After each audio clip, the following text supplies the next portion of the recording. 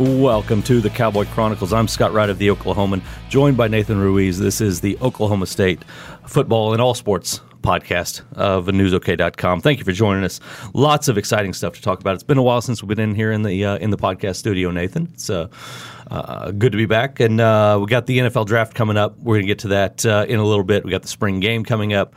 Lots of exciting news for the basketball team going on right now, so we'll let you share your expertise there. Maybe touch on a little bit of baseball as well. I know you've been out and seen Josh Holliday and the boys there, but let's jump right into the spring game. This is it's going to be an interesting game because we don't know. It's a new quarterback, whoever it's going to be. I mean, it's obviously going to be Taylor Cornelius this week is your number one guy, but going forward, it's the competition hasn't started yet in full. But looking at this week's spring game, who are you excited to see on the field? I think you mentioned Taylor Cornelius in the quarterback competition. I'm excited to watch him actually lead the offense for a little bit of time, just because we haven't been able to watch practice and been able to see that. I think that he obviously is going to leave the spring as the guy, but like you mentioned, Drew Brown isn't here. Spencer Sanders isn't here. He's been competing against 1/3 of the guys he's going to have to compete against. So once those guys get here in the summer, he definitely will enter, I think, with a bit of a leg up, just when you look at having the experience in the spring, having the experience he's had for the past 4 years. But it's hard to gauge anything, but I'm interested to see what he's able to do, how he's working with those, whatever players we haven't gotten. I don't think we've gotten rosters yet, so there's still some decisions to be made as far as who he'll be throwing to.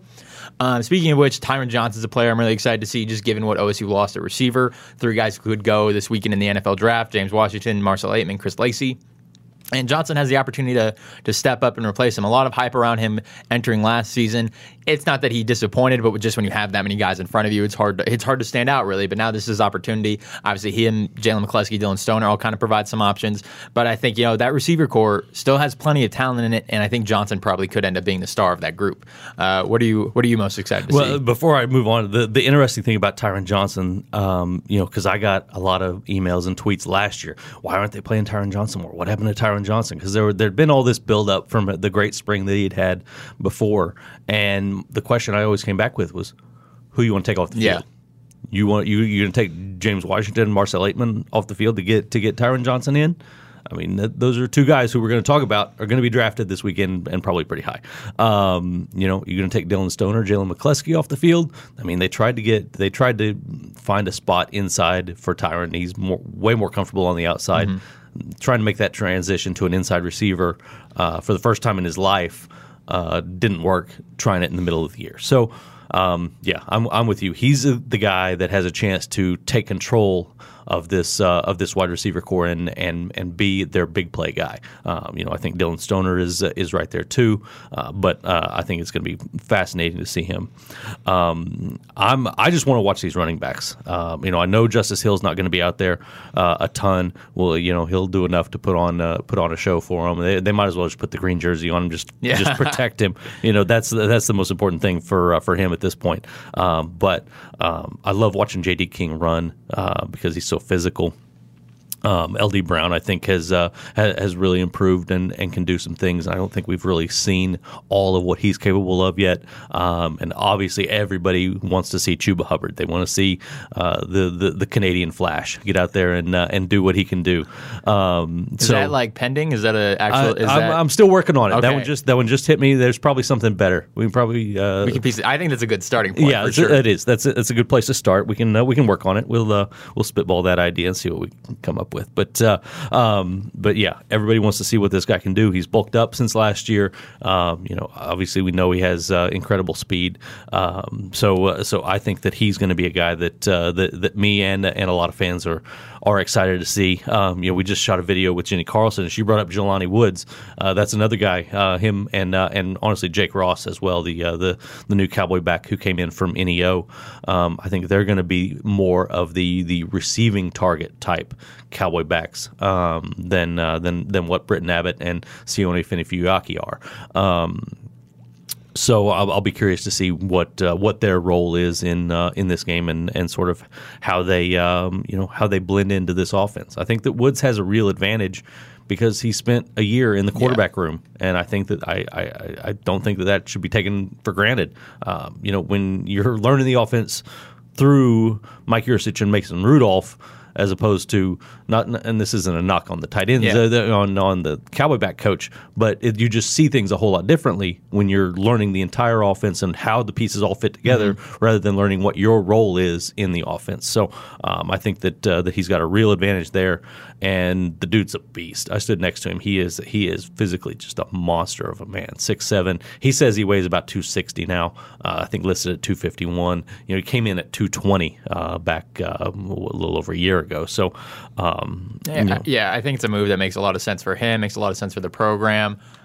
Just given his size, you would think that he had played the position before. Quarterback was relatively new to him, so that move back, I think it'll benefit him in the long run. He's got time to build into it. Gundy has said that it might not be something we necessarily see the returns of this season, but in the next couple of years, he's going to be a guy who's really, I think, going to be featured in their offense in a lot of ways. Yeah, and just going to be fun to see a dude that big that's got some athletic ability. And man, if you're a cornerback and he or a safety that ends up with that guy coming at you, it could be a little bit scary.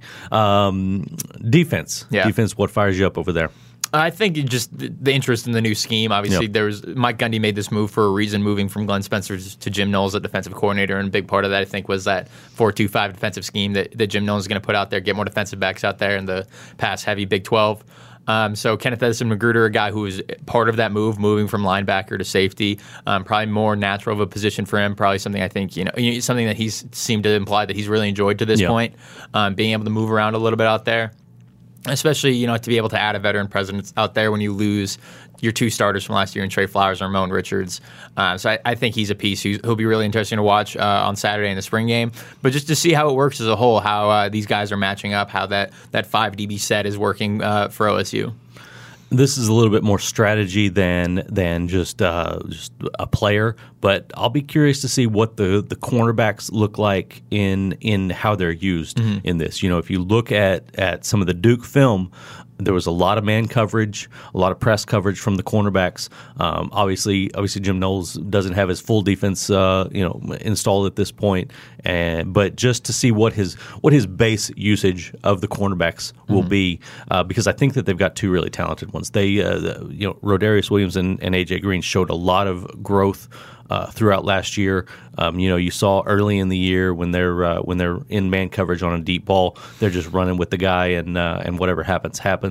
As the year progressed, you saw them turning, looking for the ball, making plays like they did at in the end zone at Iowa State when they won that game. Rodarius Williams has a big knockdown, and then AJ Green comes up with the interception that seals the game. So you saw a lot of growth from those two guys over the course of the year.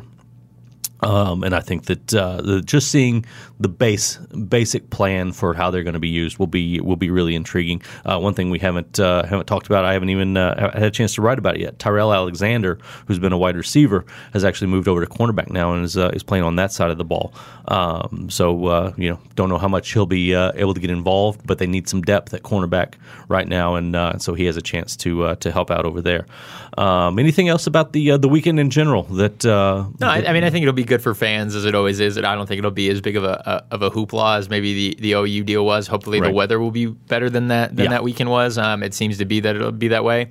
But yeah, I think it's just a good opportunity for fans to get out there, interact with their favorite players, talk to those guys, get autographs, things like that. A great opportunity for young kids who are OSU fans. So, I think spring games are always fun for fans just because they get opportunities they don't necessarily get during the regular season. So weather will be nice. You get 20 to 25 minutes of good football, hopefully, and I think it'll be a great opportunity for fans. Yeah, a lot of fun fan-related events before the game, after the game, on the field and outside the stadium. So a lot of stuff. Kickoff of the actual game itself at 1 p.m. Free parking, free admission. Go have yourself a blast and enjoy things at Boone Pickens Stadium on Saturday. All right, now we got the NFL draft starting on Thursday. We're taping this on Wednesday, so we're going to get to that in just a minute. But let's check in with the basketball team. Been there not too long ago. There was a lot of dread because there were all these empty scholarships. They've been making a little bit of progress, plus working toward the future a little bit as well. Kind of bring us up to date on where things stand with Mike Boynton and the Cowboys. Yeah, Mike Boynton has gotten 4 commitments since the end of the season, so he's putting in work trying to get a few more guys, but For next season, he's gotten Contravius Jones, who's a 6'10" center. Should be a nice force inside, considering they lost Kubasima, who decided to go pro, and Mitchell Solomon graduated. So, eligibility-wise, he's out of eligibility. Right. So that'll be a big piece inside. They got Mike Cunningham, a graduate transfer from USC Upstate. So kind of the same deal where, as last year with Kendall Smith, you get a graduate transfer point guard, get immediate experience at that position. He's a guy who I think could play both guard positions, but as of right now, he's probably the guy at point guard. It depends on what happens with a four-star point guard Courtney Ramey out of St. Louis. He's a guy who OSU is still very much in on, it seems like. So it'll be interesting to see what happens there. But, I talked to Mike Boynton a couple weeks ago before they landed Contravius Jones, before they landed Mike Cunningham, before they landed the Boone twins out of Tulsa Memorial. So those guys are 2019 guys, but obviously they're pieces who will help the program over the course of time. But he was saying, we hope in this class to be able to get 2 more point guards. So they've got one of those in Cunningham, and then hopefully to leave a scholarship open. So they still have 3 scholarships left after adding those 2 guys. So it'll be maybe a point guard, probably another forward or center type. And then, if Boynton gets what he wants, he can leave one open. In the 2 years he's been in the program, one as an assistant and one last year as the head coach, they've been able to add a midseason guy both years. So I think he'd like to leave himself open to that opportunity in case someone opens up, even if it's not necessarily midseason, if it's August and someone is out there available, maybe it's someone they can add and have right away and add some experience to their team. So, Mike Boynton's doing work. The Boone twins, Keelan and Caleb, are, both really young kids. They're guys who wanted to play in the state of Oklahoma. That seemed to be really important to them. They, of course, haven't signed yet. They can't sign until November, so there is probably going to be some other programs that come calling. They both seem to be playing on the Under Armour circuit and getting some interest from various teams. So it'll be interesting to see if OSU is able to hold on to them. But they seem to have a really strong connection with Mike Boynton. After OSU's win at West Virginia, he came back from that game, was able to go to Tulsa. It was like stormy, icy, rainy, whatever, and he was still able to get out there, watch them in Tulsa, and that really meant a lot to them. That's Caleb said. And that's when you kind of realized, okay, this coach is my coach. And obviously it took him a couple months to make the formal commitment and make that verbal pledge. But now, OSU is building these pieces. And we're starting to see, that was really the big question with Mike Boynton, is what kind of recruiter is he going to be? And to this point, he, as we've seen just at a fan and media level, he's genuine, he's personable, he's really able to connect with these young players, and it's going to go a long way, I think. One interesting thing about him, and this helped with the Boone brothers, obviously, and I think it's going to pay off even more down the line. There's a really talented freshman class in Oklahoma, but recruiting this state seems to be very important to him. I helped out with the high school guys covering the state tournament, class 2A through 4A out at the state fairgrounds back in March, and I saw Boynton there twice. And when I go back, I covered high schools for 8 years before this last football season, and I can't think of a time when I just saw a coach show up out there from either OU or OSU, show up just to watch guys. Mm-hmm. Like, it was Travis Ford was there to watch Stevie Clark when they were trying to recruit him. Lon Kruger showed up at times whenever he had a guy who was playing in, that was a guy who was a senior, maybe even already signed. But, Boynton was there watching guys who are freshmen, guys who are sophomores, juniors, and seniors, all ranges of guys, because it's important to him to be involved in this. And, he was front and center. Guys knew that he was there.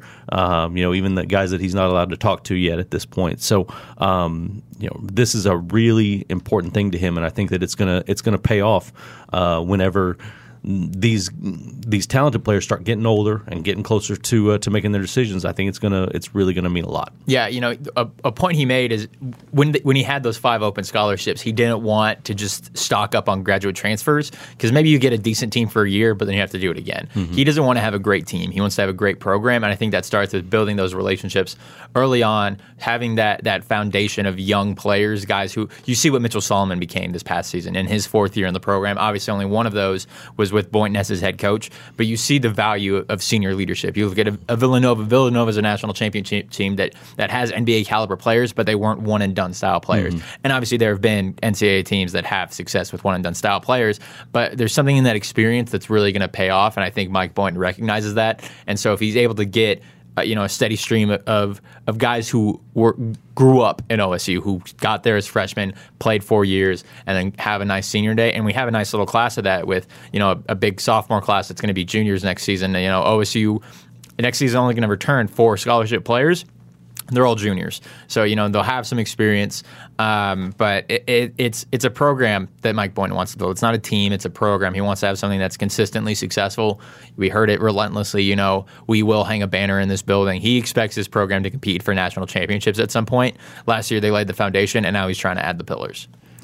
One thing on Cunningham, obviously Boynton has some connections in South Carolina, so I'm guessing he had probably done a good amount of research on this guy. I mean, I'm purely speculating here, just from the outside. But I mean, obviously with his connections, you've got to think that he has a pretty good idea of the type of player that he's getting, right? Yeah, it seems like it's just another athletic guard.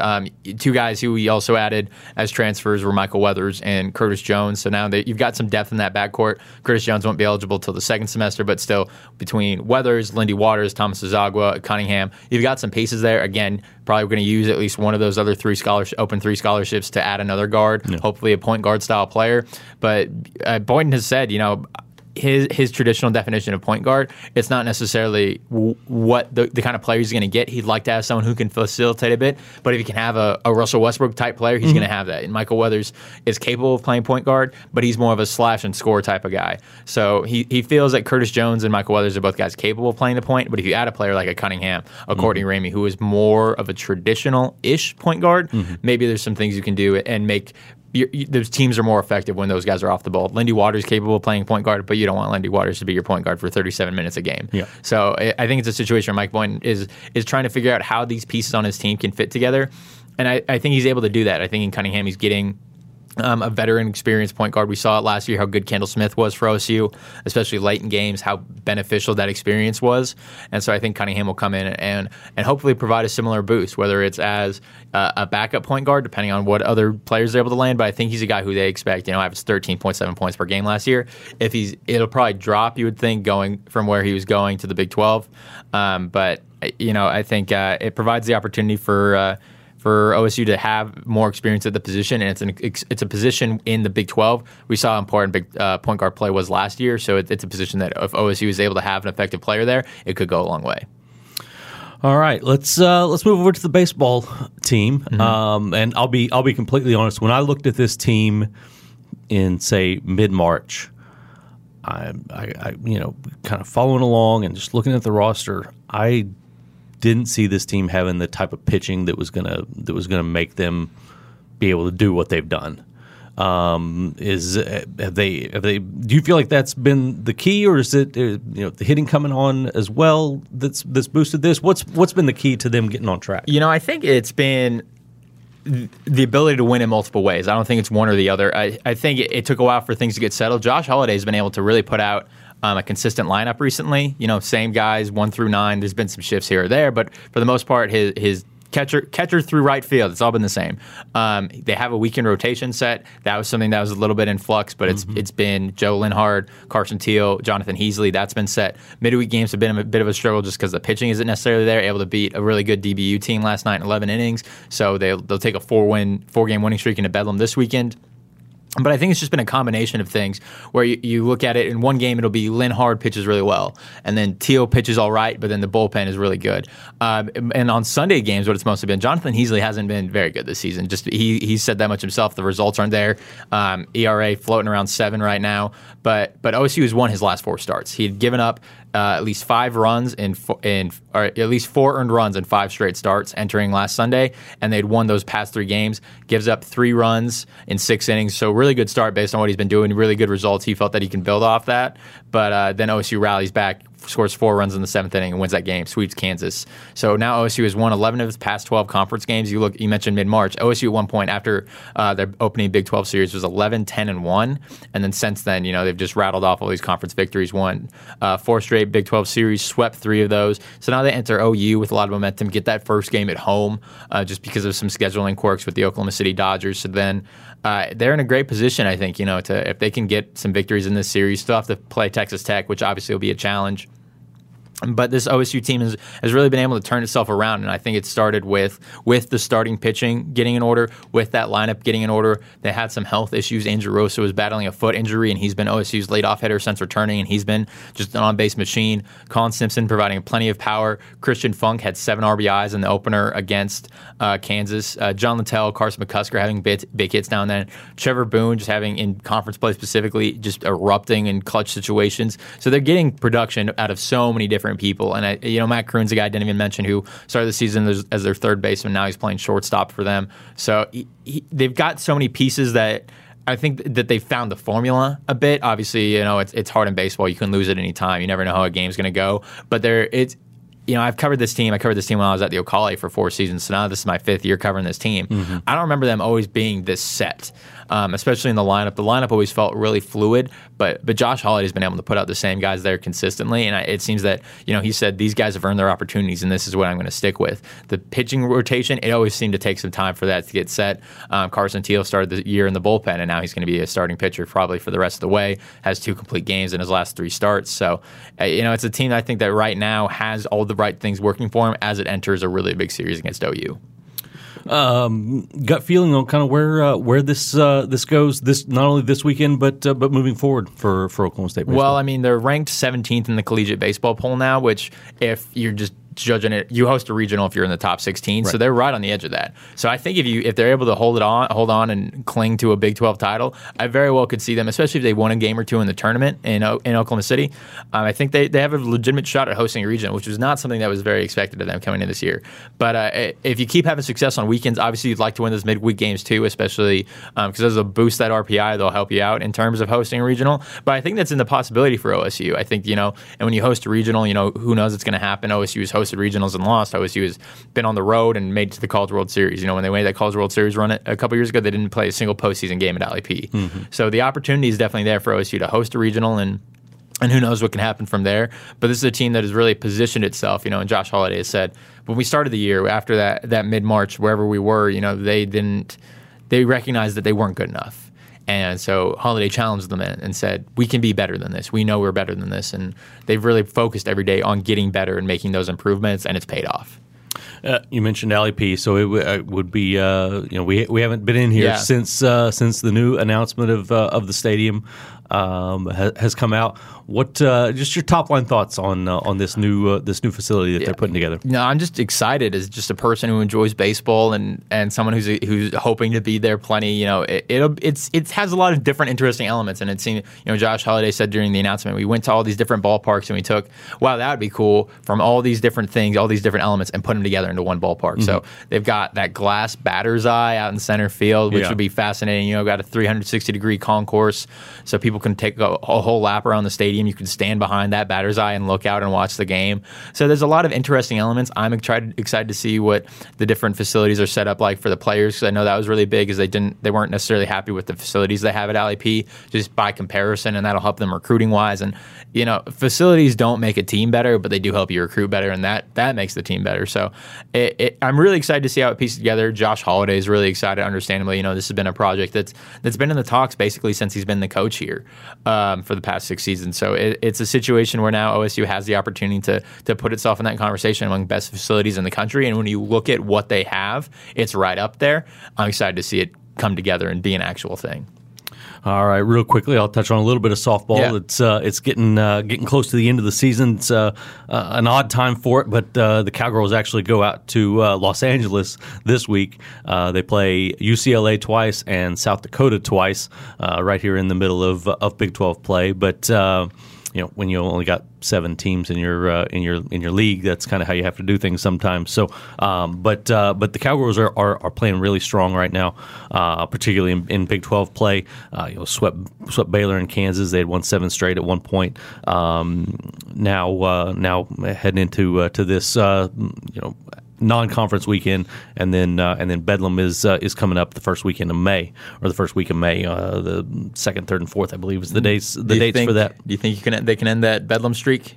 It'll be interesting. I don't know. This is a really solid team. Their pitching is deep but average.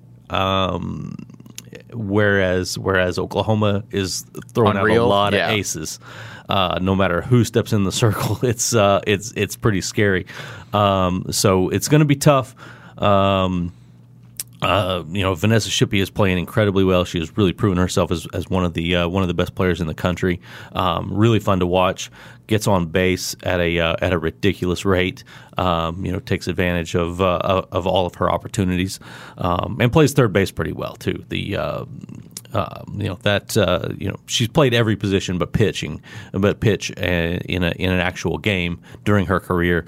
And Kenny Gaese joked that if they ever get a big enough lead at some point, he's going to let her throw an inning just to say she's played all nine. That's great.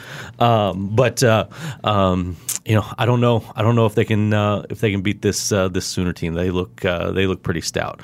They'll have a chance if they can get a good pitching performance out of whoever they decide to throw against the Sooners to keep themselves in a game. One big swing can turn a softball game in that situation. So that's what it'll come down to. I think the offense can produce enough to get them there. It's just a matter of whether the pitching can keep them in a game. So let's close this thing with some NFL draft talk. And I set up some over unders and some other fun things for us to do here, rather than just our standard. Who's going to take Mason Rudolph? So here's my first one: Mason Rudolph over under. Pick number 30, and I picked pick number 30 specifically because the Patriots have 31, and I think that's a good possible landing spot. But they also have a pick earlier in that round. The Steelers are earlier in that round. So Nathan, I offer it up to you: over or under pick 30 for Mason Rudolph. I'm gonna go over.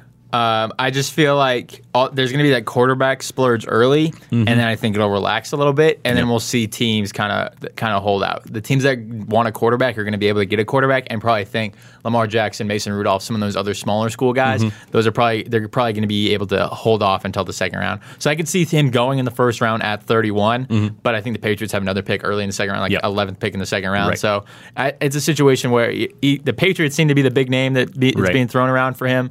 But I think he ends up going somewhere in that 30, first back end of the second round, early half of the second round, or back. You know what I mean? Yeah, you get what I'm saying. You're picking up and putting down. Right.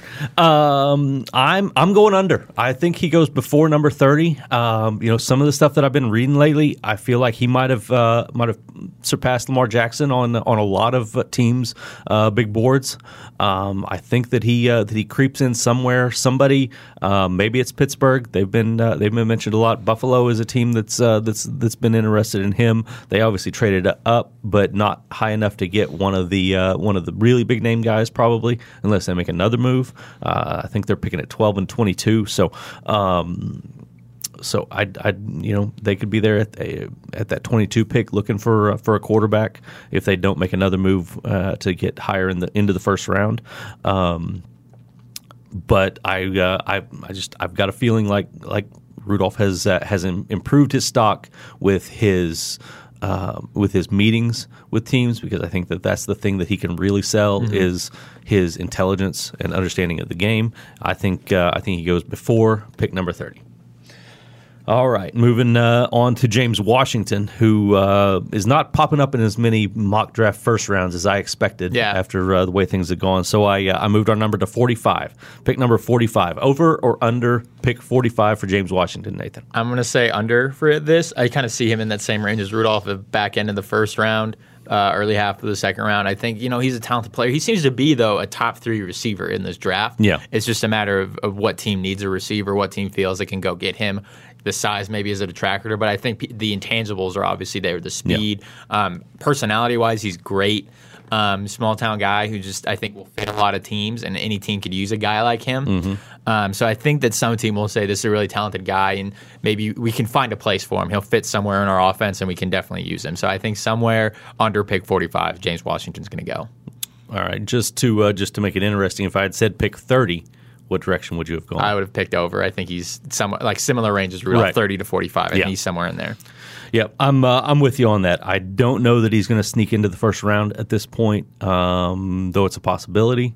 But I feel like the first 10 picks of the second round, I think is really the sweet spot for James Washington, and somebody I think is going to get a steal at that point, because I feel like this guy is first round talent for sure. So moving on, Marcel Aitman, over under pick 16 of the fourth round, which is essentially the exact middle of the draft, basically.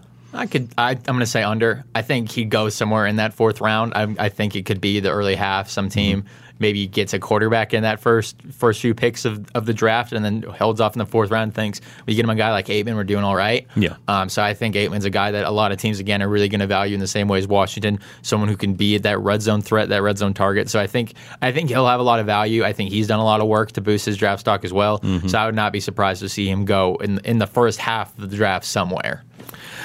I don't know why, but I have a weird feeling that he's going to fall. This isn't now. If I was actually drafting a team, I would have him higher than middle of the fourth round on my board.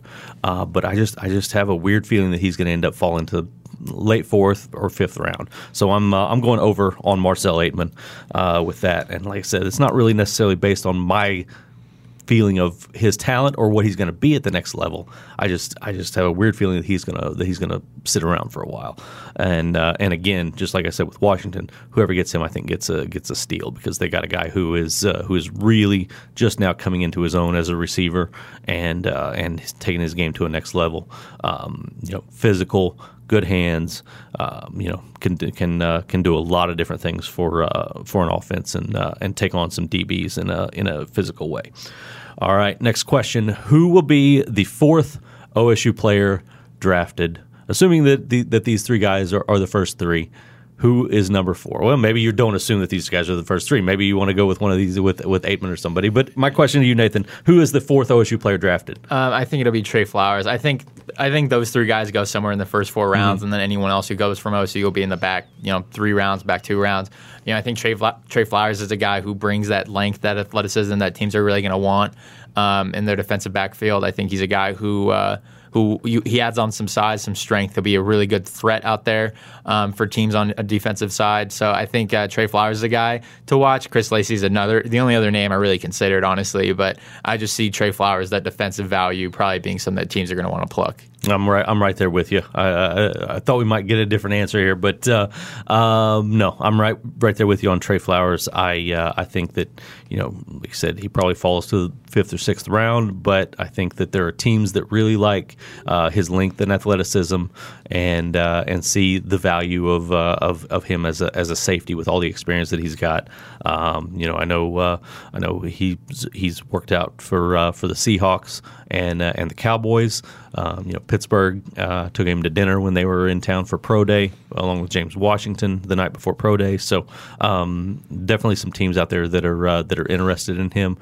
We'll see what direction it goes. But I'm with you on number 4 being Trey Flowers. All right, last draft question, and then we might hit on a few other names that we haven't talked about along with this. But over or under 5 players drafted. Rule is you cannot pick 5. Okay, well, over or under? My thought is 5, but because you picked that number, I had to consider a couple of things. I was like, what is more likely? Like, is there a 6th player who the person who came to my mind was Zach Crabtree would be that 6th player. What's more likely, for Chris Lacey to not get drafted or for Zach Crabtree to get drafted? And I'm really leaning toward the Chris Lacey going undrafted. Yeah. I think he's a talented player.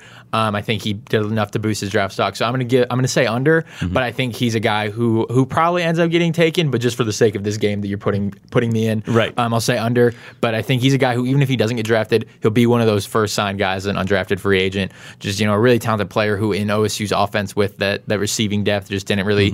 I don't want to say he didn't fit, because that wasn't the case. He provided a lot of value as a downfield blocker, but he's a guy whose numbers weren't necessarily there. But I think teams recognize the intelligence, the strength, the downfield blocking ability. He's a player who will help a lot of teams. And even Zach Crabtree, who I just mentioned, he's a really nice offensive line piece.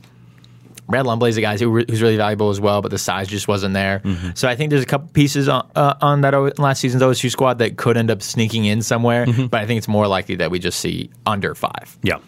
I think there's a good possibility that it ends at 4.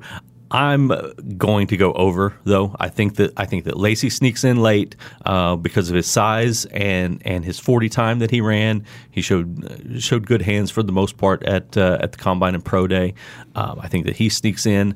I haven't decided yet who I think number 6 is going to be. I've seen a mock draft that included DeQuinton Osborne. Okay, I think that he could have a chance. It only takes one team to have some faith in you to throw your name out there in that 7th round. I definitely think that Crabtree is probably more likely to fall in that range. But I got a feeling that DeQuinton Osborne might have shown himself enough to somebody that he gets picked. So I'm going over. You mentioned mock drafts. I just want to talk about this real quick. I read this article on The Ringer recently about 7-round mock drafts, and they took 6 of them from last season, and in total, 4 picks were exactly right. Like, same team, same player. So it's so hard to predict. Right. That, like, even just the first round is difficult, but if you expand it to all 7, it's unreal because one player gets taken here and the whole thing gets messed up. It's exactly so. If that's what you want to pick, then pick it. But I'm just saying, 7-round mock drafts are not something you should trust. No, I'm totally with you. I just like seeing the guy's name because I was a big fan of DeQuinton Osborne. Think that he's even though he's barely taller than me, if at that, it might have just been his hair was taller than me. But I think that he's a really talented player. So. All right. Anything else draft-wise that we need to hit on? I think that there'll be a couple other guys who get some free agent opportunities. If Crabtree doesn't get drafted, he'll get one. I think Osborne, if he doesn't get drafted, will get one. Lacey, if he doesn't get drafted, will get one. Beyond that, there might be another couple of players that sneak in there as undrafted free agents. But it's not a real deep senior class that came out. Yeah, it's definitely top heavy with those big 3 guys, and then you could argue for a second tier. But I mean, you look at just a couple of years ago, OSU almost, Josh Furman, I think, was their only pick, and it was in the 6th round. So OSU, obviously, this class is a class that'll be remembered in a lot of ways at OSU just for what it accomplished, the 3 straight 10-win season. So obviously, it's good to see that be rewarded, I guess, in the NFL. We don't know exactly how that's going to break down, but even if both Rudolph and Washington end up as 2nd-round picks, like, I think that speaks to the direction the program is going and the value it provides. And Gundy and co will definitely use that as a recruiting aspect to say, like, look at these 2 guys we developed and brought in. Neither of them are really, heavily valued recruits. I think Mason was a 4-star recruit, but James was definitely unheralded. And so for those 2 guys to go out there and be top 2-round picks in the NFL, that says a lot about OSU's development abilities. And so I think no matter what, this class will be remembered in a lot of ways, both in terms of what it was able to do at OSU, and I think and what we'll see it do in the NFL. Absolutely. And the draft first round is Thursday night. Rounds 2 and 3 are Friday night, and then everything else will be going on Saturday, most of it during the spring game. So hopefully Gundy sticks to his plan of 20 to 25 minutes of good football, and we can keep an eye on what's going on with the draft other than that. So busy weekend for Oklahoma State athletics all across the board. It's pretty wild. They've got a lot of good things going on right now. All right, Nathan. For Nathan Ruiz, I'm Scott Wright. That will wrap up this edition of the Cowboy Chronicles.